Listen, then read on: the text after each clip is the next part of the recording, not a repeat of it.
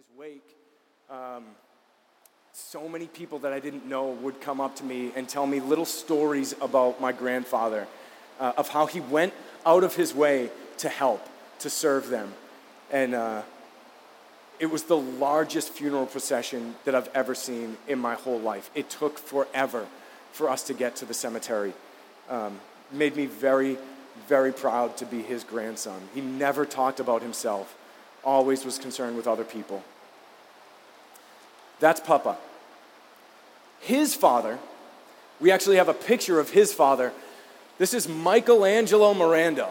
He's a good-looking man, right? That's Michelangelo Mirando. You know what I know about Michelangelo?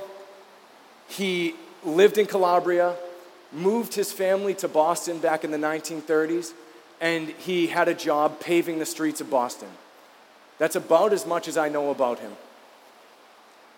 I never met him in person. His father, we don't have a picture of because I don't know, I've never seen a picture. But his father, get this name, Gun Batista. I promise you that was his name, Gun Batista Mirando. My great-great-grandfather, Gun Batista. That's a good name. And you know what I know about him? He lived in Calabria.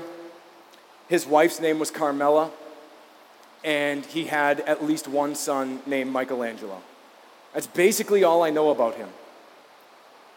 All of the joys, all of the sorrows, his favorite food, which I assume was probably meatballs, but who knows?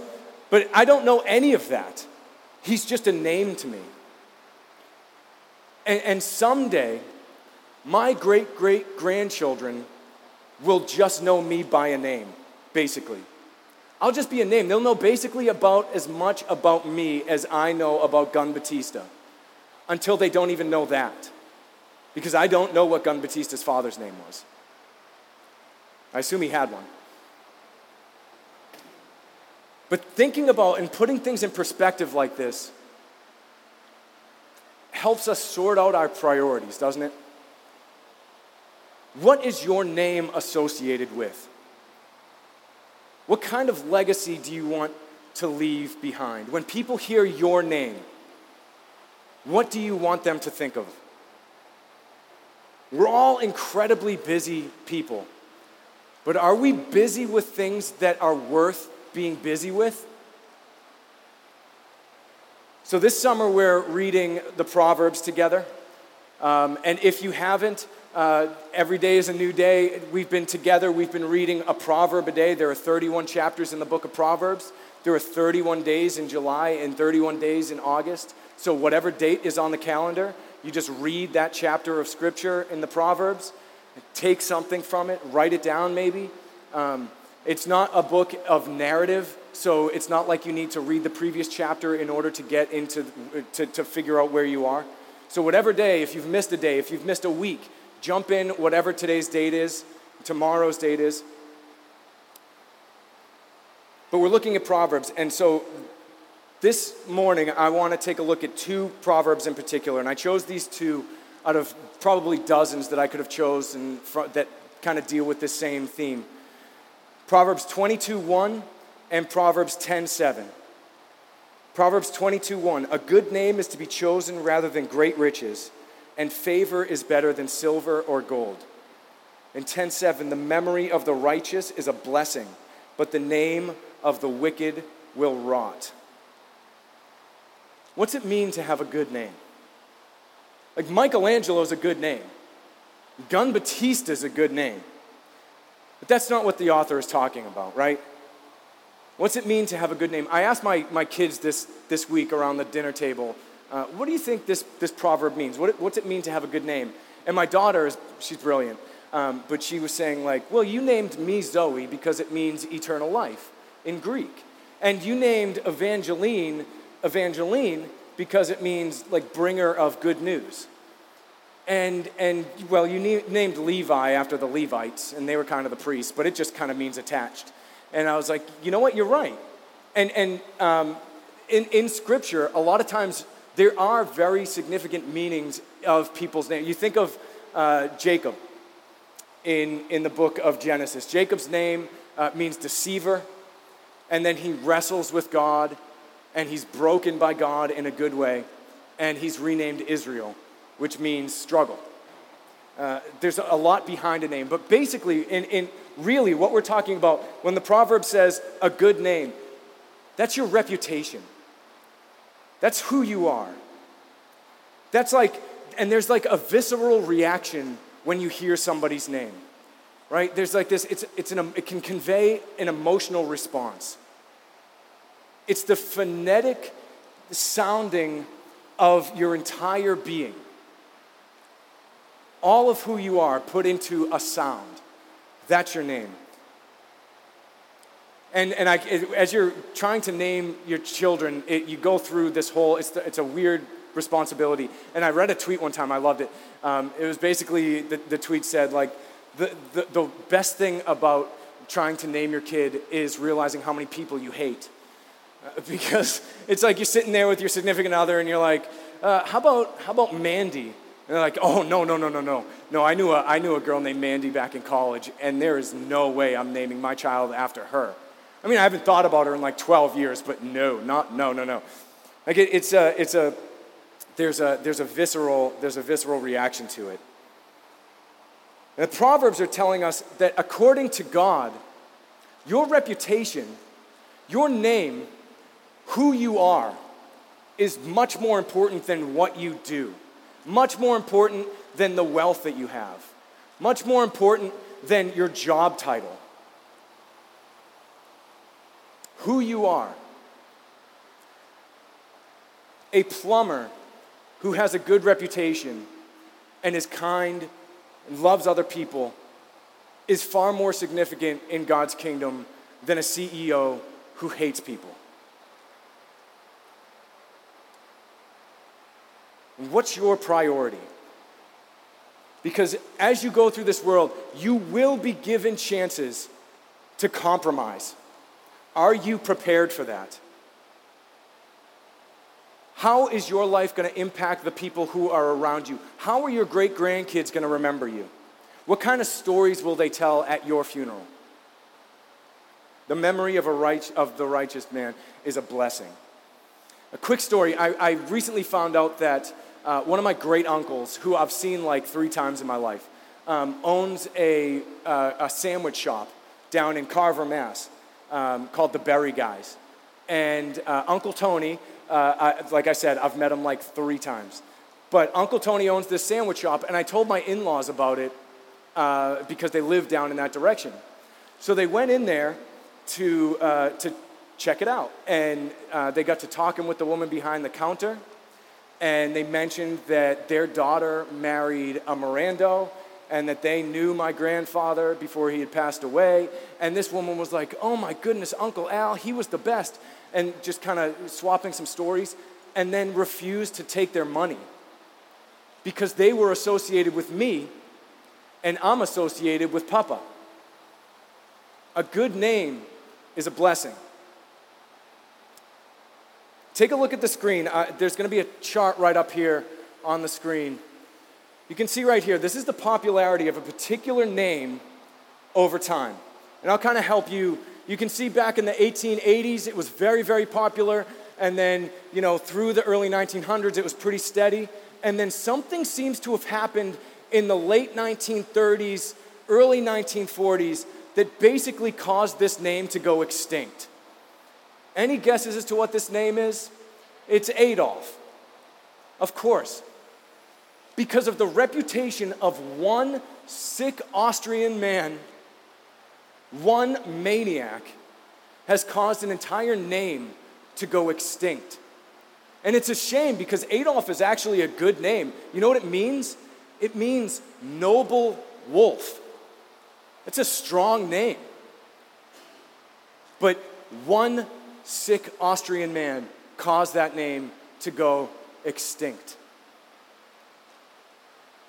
because of his reputation. Take a look at this next one. So here's a different name, and you can see that it was pretty steady, but something happened around that same time period in which it shot up in popularity. And then it kind of started to dip, and then early 1950s, it shot up again. Any guesses as to what that name is? It's Dwight. After Dwight Eisenhower, the general of the American Army in Europe, later President of the United States. He had a good name, and he had a good reputation, and people wanted to name their children after him. But do you know what Dwight means? It means white. It means blonde. Given the choice, if you could be given a nickname, and your nickname is either Noble Wolf or Blonde, which would you choose? I mean, come on. It's Noble Wolf all day, but if somebody was going to call you Adolf or Dwight, you go with Dwight, even though that's associated with Dwight Schrute. But if you look even further, now the popularity of the name Dwight today is about the same 70 years later as Adolf. It's about the same because Dwight Eisenhower's, not as much in our consciousness as he once was 70 years ago. But the impact that he made on the world lives on, especially considering I'm speaking to you in English and not German right now. So let's change gears and kind of talk about how this actually applies to you and applies to me. Turn your attention to the screen for a second. We're going to watch a quick video, and then I'll come right back up.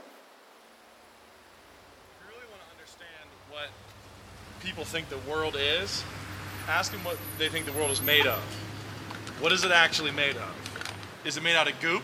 Is it made out of chaos? Is it made out of hydrogen? What is it made from? If you look at the truck, it's like, okay, so this is steel.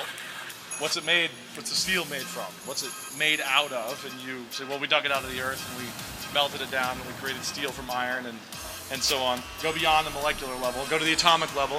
What are the atoms made of? Electrons, protons, nuclei, one per atom, please. What's the nucleus made of? What's the electron made of? And they'll tell you, well, there's up quarks and there's down quarks. There's leptons and there's elementary particles. What are those? What are they made of? Have you ever seen one? And the answer is no, they haven't seen one. No evolutionist, no Darwinist, no total secular atheist can answer this question of what's it made of. The answer in the end is nothing. We're not Buddhists that, think that there's no real reality, it's all illusion. The miracle, the magic of it is that it's real. That hurt. I can hurt myself on this stuff. This is tangible stuff, spoken, and now it's here. A lot of Christians wonder why God isn't present anymore. Where is he? Where has he gone? And the answer is, he's right here, he's talking. Because if he wasn't, this truck, this sturdy old truck, wouldn't be here. I wouldn't be here. With the power of his, well, dare I say it, magic, it's here. And it's all spoken. And you want to know if he's still around? You want to know if he's still talking? He's not speaking in English, which is what we want him to do. Please, God, tell me what to do for lunch today. He won't. He'll tell you something like, 2 hot dogs and a Coke for $1.99 from nothing over there. You get all this talking, constant talking. You've got a squirrel in the road getting run over. You're saying, what do I do on my test? Am I going to pass this test? And he says, squirrel, and really quiet car. The end. Another little narrative that goes on around you. And we ignore it all. We just walk through with our heads down, pretending like it's not really here, wondering, where's God? It's like, I don't know. Maybe he's, spinning a sphere through space at Mach 86, caring about you while you're actually going about your business.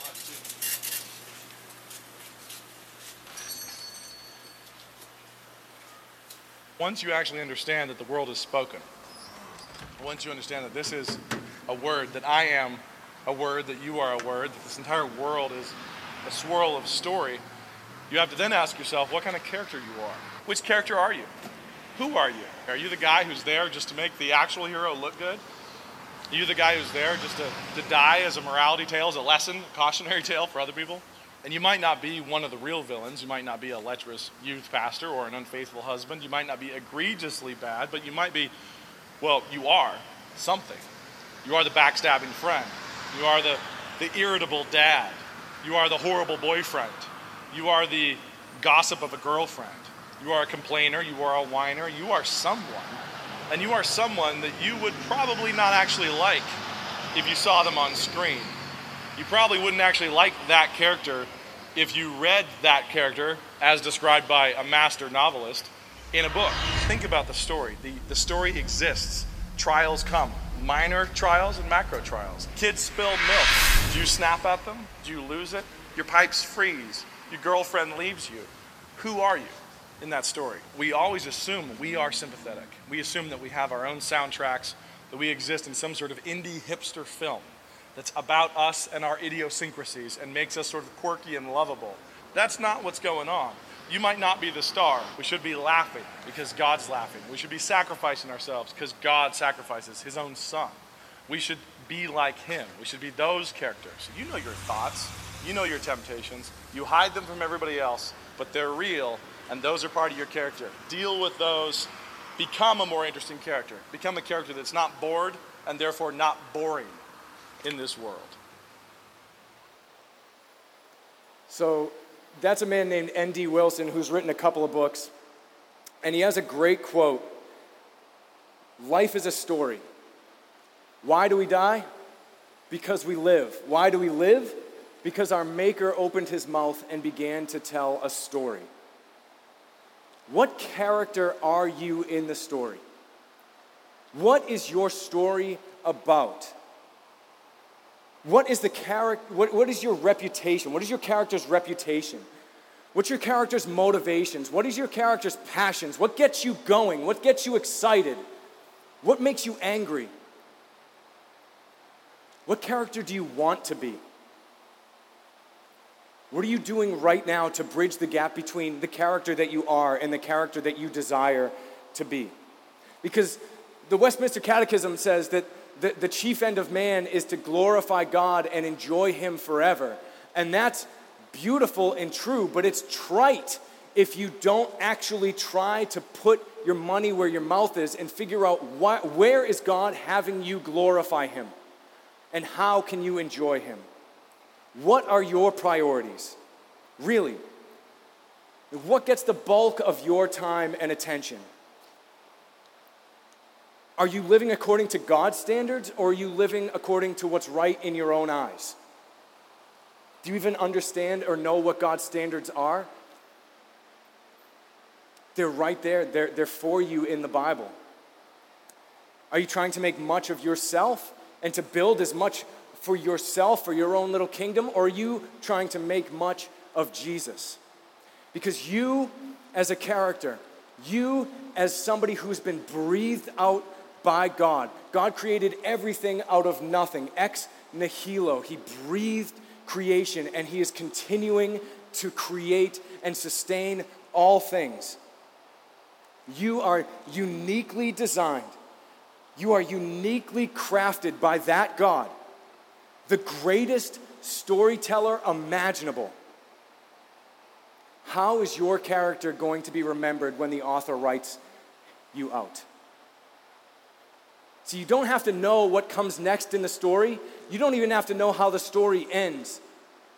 You know the reputation of the author, and he is always only good.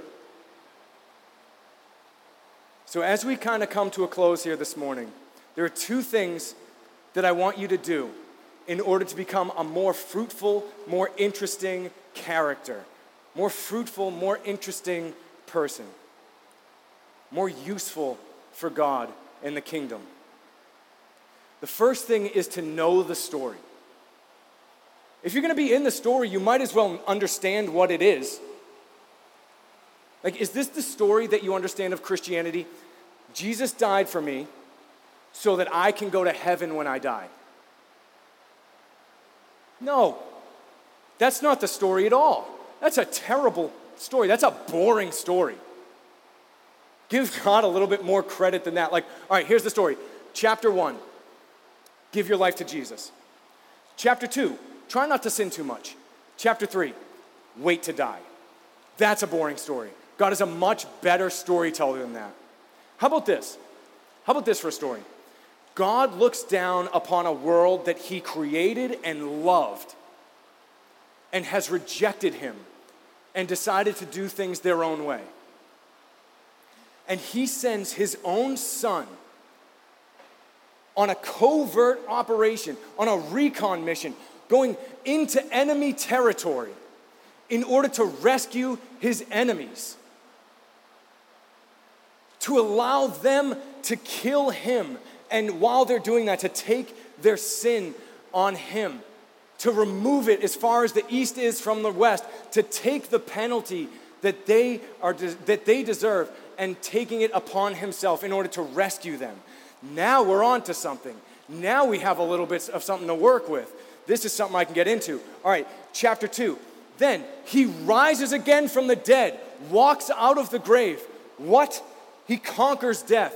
And then, wait, it gets even better. He sends his Holy Spirit into his people so that we can then go into enemy territory and we can invite everybody to know the one who saved us. That's a better story. That's something I can get behind. That's something I can give my life to. I want to read you another quote by N.D. Wilson from a book called Death by Living. I cannot recommend that book enough. Clear your throat and open your eyes. You are on a stage. The lights are on. It's only natural if you're sweating, because this isn't make-believe. This is theater for keeps. Yes, it's a massive stage, and there are millions of others on stage with you. Yes, you can try to shake the fright by blending in, but it won't work. You have the Creator God's full attention, as much attention as he ever gave Napoleon or Churchill or even Moses, or billions of others who lived and died unknown, or a grain of sand, or one spike on one snowflake. You are spoken. You are seen. It's your turn to participate in creation. It's your turn to participate in creation. Like a kindergartner shoved out from behind the curtain during his first play. You might not know which scene you're in or what comes next, but God is far less patronizing than we are. You are his art, and he has no trouble stooping. You can even ask him for your lines. I love that. God is a storyteller. And he's telling 10 billion trillion stories every second of every day. And they all point back to him in some way, shape, or form. They all point back to his love, his mercy, his justice, something, some aspect of who he is. You need to know the story in order to understand where your character fits into that story. The second thing that I need for you guys to do in order to make your character meaningful, to make your life more full of joy, is to know the author. Know the story, but know the author. God is always only good, but he is never boring. He is never boring, and he is always only good, but he is never predictable. Jesus healed a bunch of people from blindness. He never did it the same way twice. You can't box him in. He's not predictable. He will stay within his nature, which is good, which is his steadfast love endures forever. But he is like, you're not gonna be able to figure out what he's doing until he tells you. Because all good stories have trials. All good stories have challenges and victories and defeats and setbacks and wins. That's a good story. You don't have to know what the next page says if you know the reputation of the author. Because the more you know him, the more you will love him. And the more you love him, the more you can trust him. The more you trust him, the more interesting you'll let your story become. The more you get to know the author, the more you get to know God through his word, through prayer, the more you get to know him, you can't help, if your heart has been set free, but to love him more. And the more that you love him, the more you see that he is good, the more you can trust him. And the more that you trust him, the more interesting you are going to allow your life to become. Allow your life allow the storyteller to tell a more interesting story through you. And get to know him, get to trust him. And as he uses you through victories and defeats and challenges and wins, as you see that again and again, it just becomes more joyful. Not happy necessarily, but joyful. Proverbs 22:1, a good name is to be chosen rather than great riches, and favor is better than silver or gold. In Proverbs 10:7, the memory of the righteous is a blessing, but the name of the wicked will rot. As we close, let me just say this. This particular parable is a little bit hard. I mean, it's simple, but it's hard because you'll never get a good name by trying to get a good name. It's subversive. You get a good name by forgetting about yourself and focusing more on other people. You get a good name by listening to Jesus in the great commandment. Love the Lord your God with all your heart, with all your soul, with all your mind, and with all your strength, and love your neighbor as yourself. That's how you get a good name, not by focusing on trying to get a good name. And Christian, do you realize what name you already have? Do you realize who you're associated with? Just like my in-laws got a free sandwich because they were in some way associated with my grandfather, you are associated with Jesus Christ, the King of Kings, the Lord of Lords. Philippians chapter 2, starting in verse 5. Have this mind among yourselves. This is what we are to be as a church, which is yours in Christ Jesus, who, though he was in the form of God, did not count equality with God a thing to be grasped, but made himself nothing, taking the form of a servant, being born in the likeness of men, and being found in human form, he humbled himself by becoming obedient to the point of death, even death on a cross. Therefore, God has highly exalted him and bestowed on him the name that is above every name, so that at the name of Jesus, every knee should bow in heaven and on earth and under the earth, and every tongue confess that Jesus Christ is Lord, to the glory of God the Father. Through humbling ourselves, we will be exalted. By looking at Jesus and others, we will be exalted. What is his reputation? What is Jesus' reputation in your neighborhood, in your family, in your sphere of influence? What is Jesus' reputation in your sphere of influence? How about the church, his bride? What is the church's reputation in your community, in your workplace, in your family? What are we going to do about it? I'll close with this. You want to talk about a good name? Count Nicholas Ludwig von Zinzendorf. That's a good name. He was an influential Christian leader in the 18th century or 19th century. His advice to Christians is this: preach the gospel, die, and be forgotten. Preach the gospel, die, and be forgotten. I love that. Takes the pressure off. What are you to be about? To preach the gospel. You're about Jesus.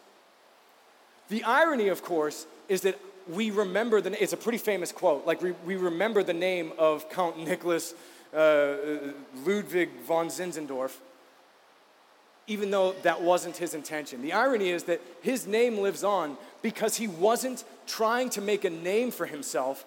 He was trying to make a name for Jesus Christ. How are my great-great-grandkids going to remember me? I could care less. I don't care if they remember my name. As long as they know the name of Jesus, I don't care if they remember Kevin Miranda. And I will go to my grave exhausted and grateful in order to ensure that that happens, in order to ensure that the city that they inherit looks more like the kingdom of God than it does right now. What about you? Let's pray.